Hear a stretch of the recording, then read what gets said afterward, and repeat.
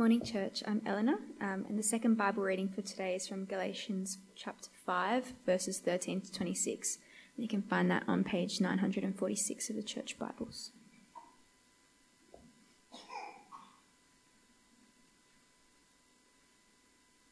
Galatians 5:13. You, my brothers and sisters, were called to be free, but do not use your freedom to indulge the flesh. Rather, serve one another humbly in love. For the entire law is fulfilled in keeping this one command: love your neighbour as yourself. If you bite and devour each other, watch out, or you will be destroyed by each other. So I say, walk by the Spirit, and you will not gratify the desires of the flesh. For the flesh desires what is contrary to the Spirit, and the Spirit what is contrary to the flesh. They are in conflict with each other, so that you are not to do whatever you want. But if you are led by the Spirit, you are not under the law. The acts of the flesh are obvious: sexual immorality, impurity and debauchery, idolatry and witchcraft, hatred, discord, jealousy, fits of rage, selfish ambition, dissensions, factions and envy, drunkenness, orgies and the like. I warn you, as I did before, that those who live like this will not inherit the kingdom of God. But the fruit of the Spirit is love, joy, peace, forbearance, kindness, goodness, faithfulness, gentleness and self-control. Against such things there is no law. Those who belong to Christ Jesus have crucified the flesh with its passions and desires.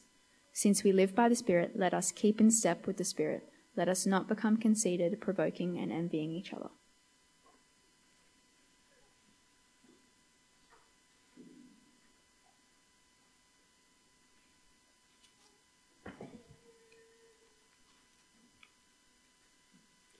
Good morning once again, church.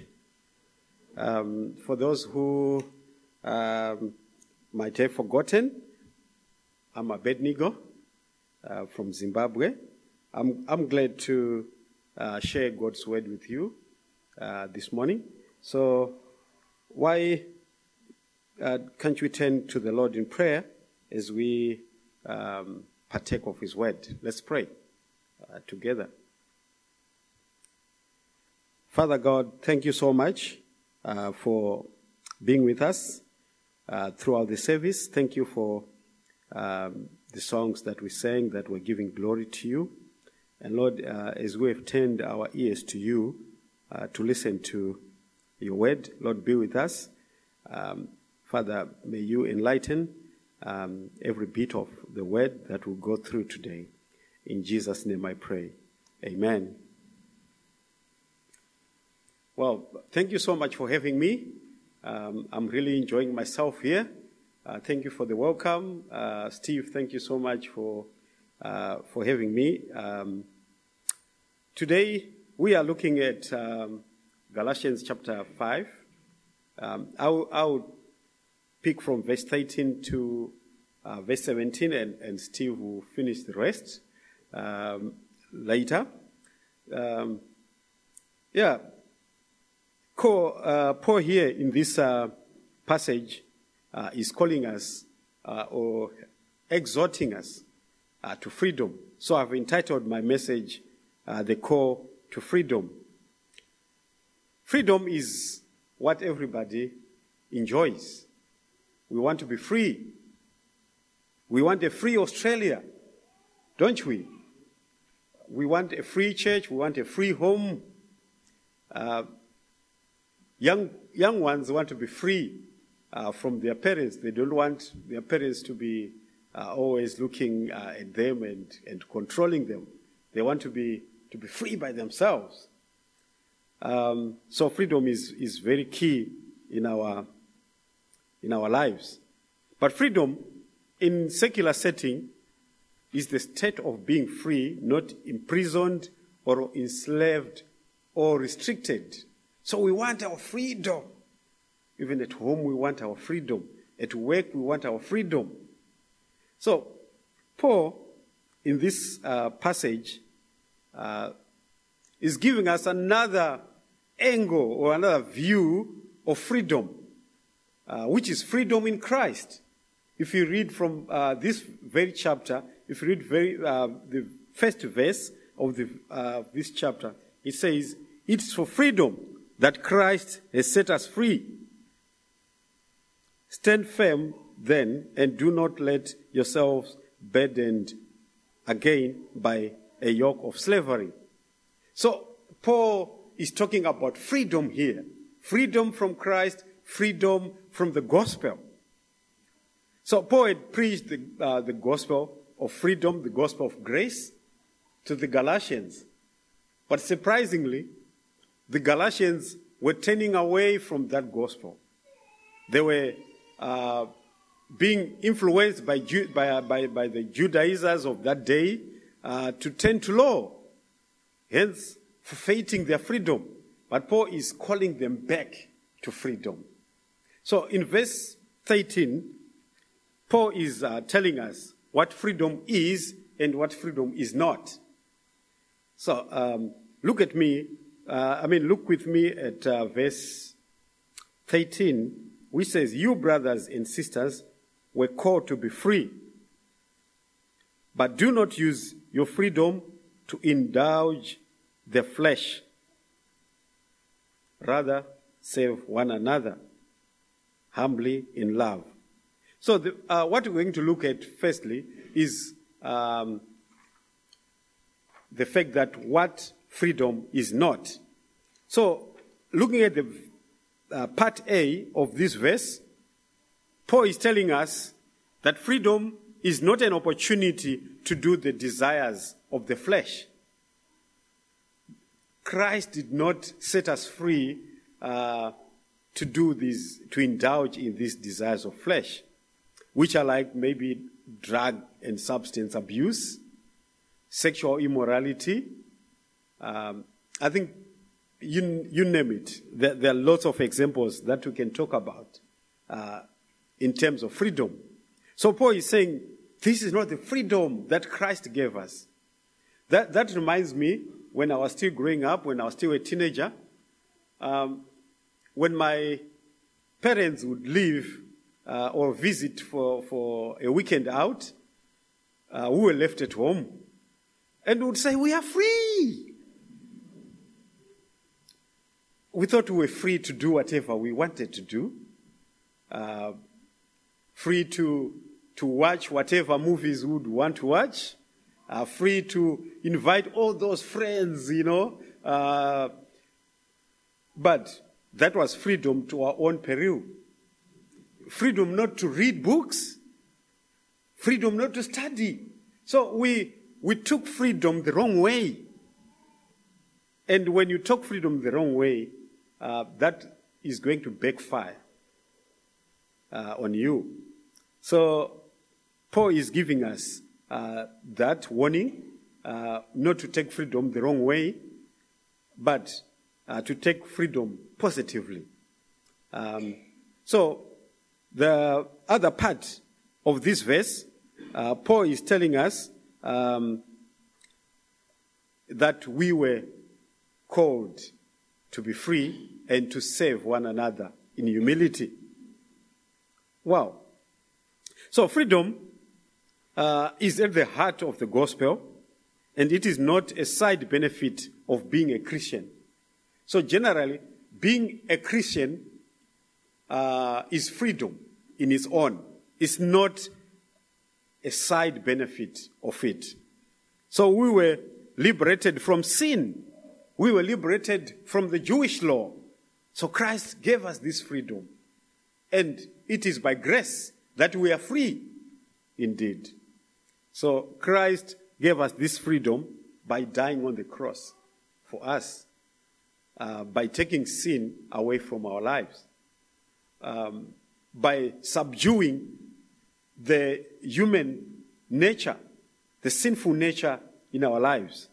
So the word flesh in this passage does not only refer to this body, but it refers to the sinful nature that was in us. So we were free. Christ gave us the freedom, gave us the power to subdue this sinful nature with his help, of course.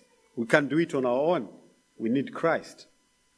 So, verse 13b, we have been given the freedom to serve others. read with me this verse. Rather, serve one another humbly in love. So we have been called to serve. So the freedom from sin, the freedom from the control of the human nature takes us to a higher level where believers are doing something very special in terms of service, and that is serving one another. It takes us to a higher level than simply opposing the human nature. It takes us to the level of serving one another in love. It takes us to the level of serving one another in humility. Jesus was happy to serve, and Jesus was happy to give himself to others. He's a very good model to us today. When you look at John chapter 13, from verse 1 onwards, you see Jesus serving his disciples, washing their dirty, stinking feet. You know, he took that low position. That was the job of the least servant in any household, to wash the feet of others. Jesus took that and he served.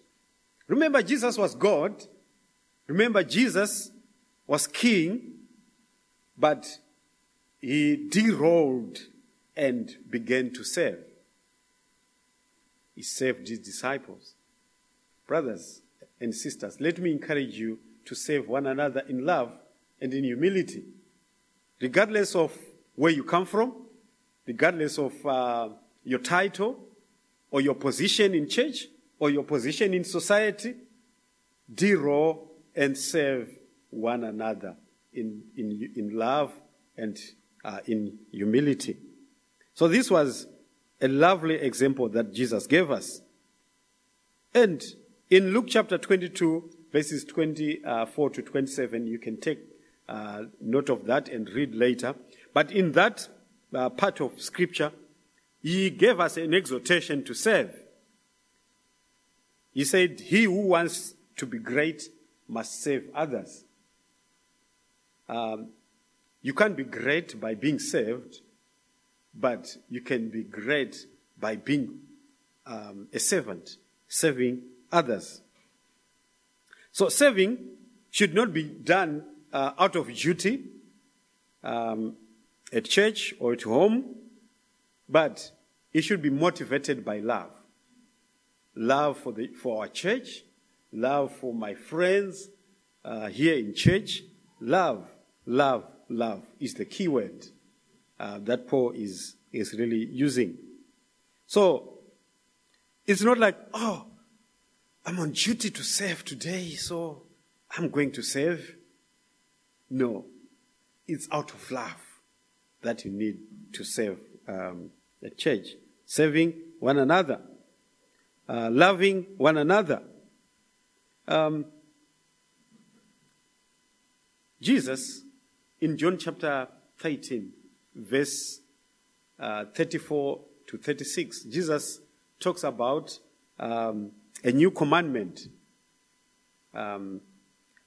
which Paul is talking about here from verse 14 and verse 15. He says, "For the entire law is fulfilled in keeping this one command: love your neighbor as yourself. Love your neighbor as yourself. If you bite and devour each other, watch out, you will be destroyed by each other."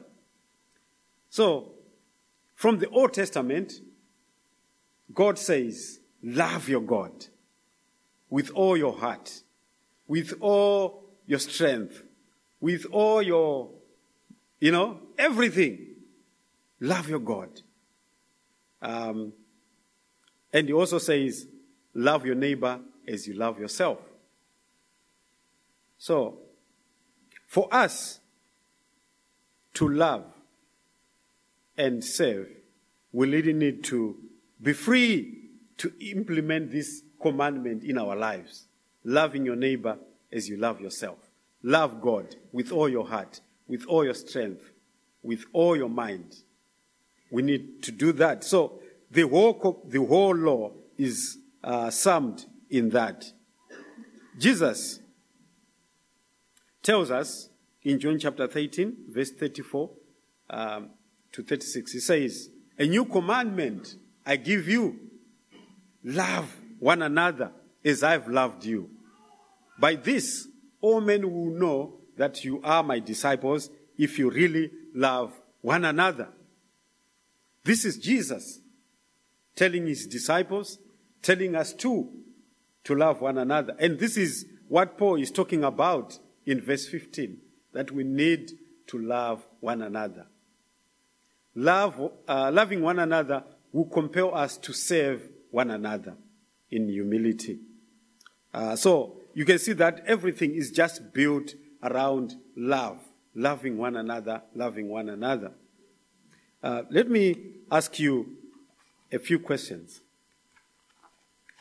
that you need to think about and that I'm also thinking about. Is it possible to love God yet having nothing to do with my neighbor?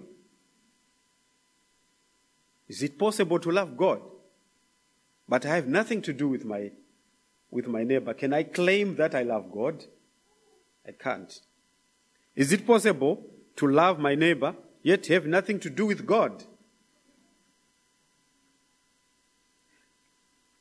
Can one say they love God yet they don't serve him? Can one say they love their neighbor and yet they don't serve them?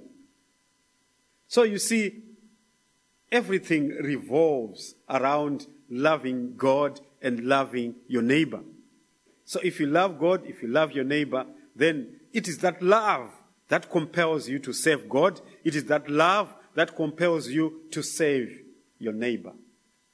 So friends, this golden rule is very important. Love your neighbor as you love yourself. That is really something that we really need to look at. When we received Christ, we received him as a whole, and his selfless nature became part of us. So that selfless nature should be exhibited here at St. Barnabas. It should be exhibited in our community. It should be exhibited even at our workplace. That selflessness, giving myself to others, giving myself to my family here at church, to my church mates, to my family members at home, even to my workmates at my workplace. That selflessness should be exhibited. Are we serving yet St. Barnabas? Are we serving each other? Are we serving others at home? Are we serving others in the community? Let God's love shine in us and through us when people see us serve. Well, how is that possible? How is it possible to love God? How is it possible to love my neighbor? How is it possible to serve? Here at church, it is only possible by walking by the Spirit. Let's look at verse 16. So I say, walk by the Spirit, and you will not gratify the desires of the flesh.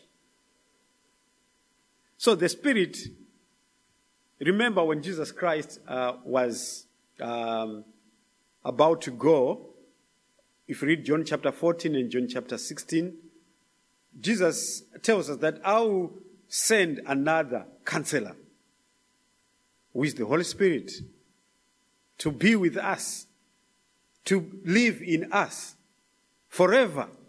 You know, I like that promise. And that promise is true for you, it's true for me.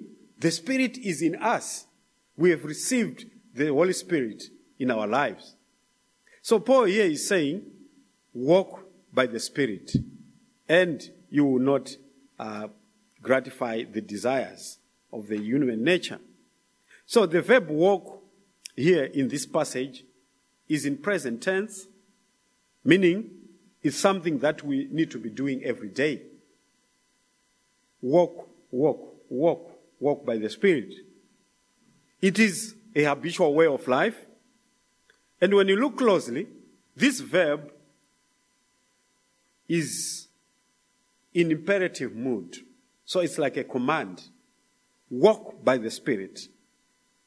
So this leaves you and me with no choice but to simply obey and walk side by side by the Holy Spirit. But what does it really mean, walking by the Spirit? It means being controlled by the Holy Spirit. It means being guided by the Holy Spirit. It means being led by the Holy Spirit. So friends, if you and I allow the Holy Spirit to take control of us, if you and I allow the Holy Spirit to guide me, to guide you, to direct us, we will love one another. We will serve one another. We will not indulge in the desires of the flesh. We will be separate from the worldly things. That is, if we allow the Holy Spirit to take control of you and me. Let me ask you a simple question. Are you walking by the Spirit? Are you doing what the Spirit desires you to do? Or you are walking by yourself, doing everything that you please? Paul here is saying, walk by the Spirit. I like Jesus Christ. He gave us the Holy Spirit. And through the Holy Spirit, Jesus was able to serve. Jesus was able to love. Jesus was able to give himself to you and me as an atonement for our sin. He was selfless in nature. Friends, let me encourage you to give yourselves to others here at St. Barnabas. Serve one another, love one another.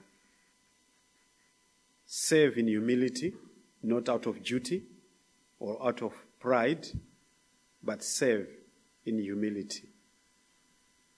Christ honors that. Let us pray.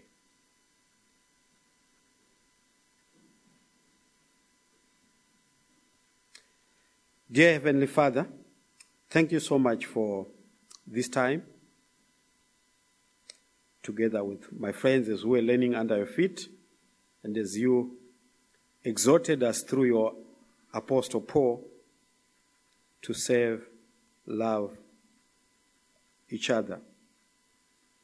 Lord, help us. We can't do it on our own, but Lord, we need you to help us. We need you, Lord, to lead us and guide us through your Holy Spirit. In Jesus' name, amen. Thank you, friends.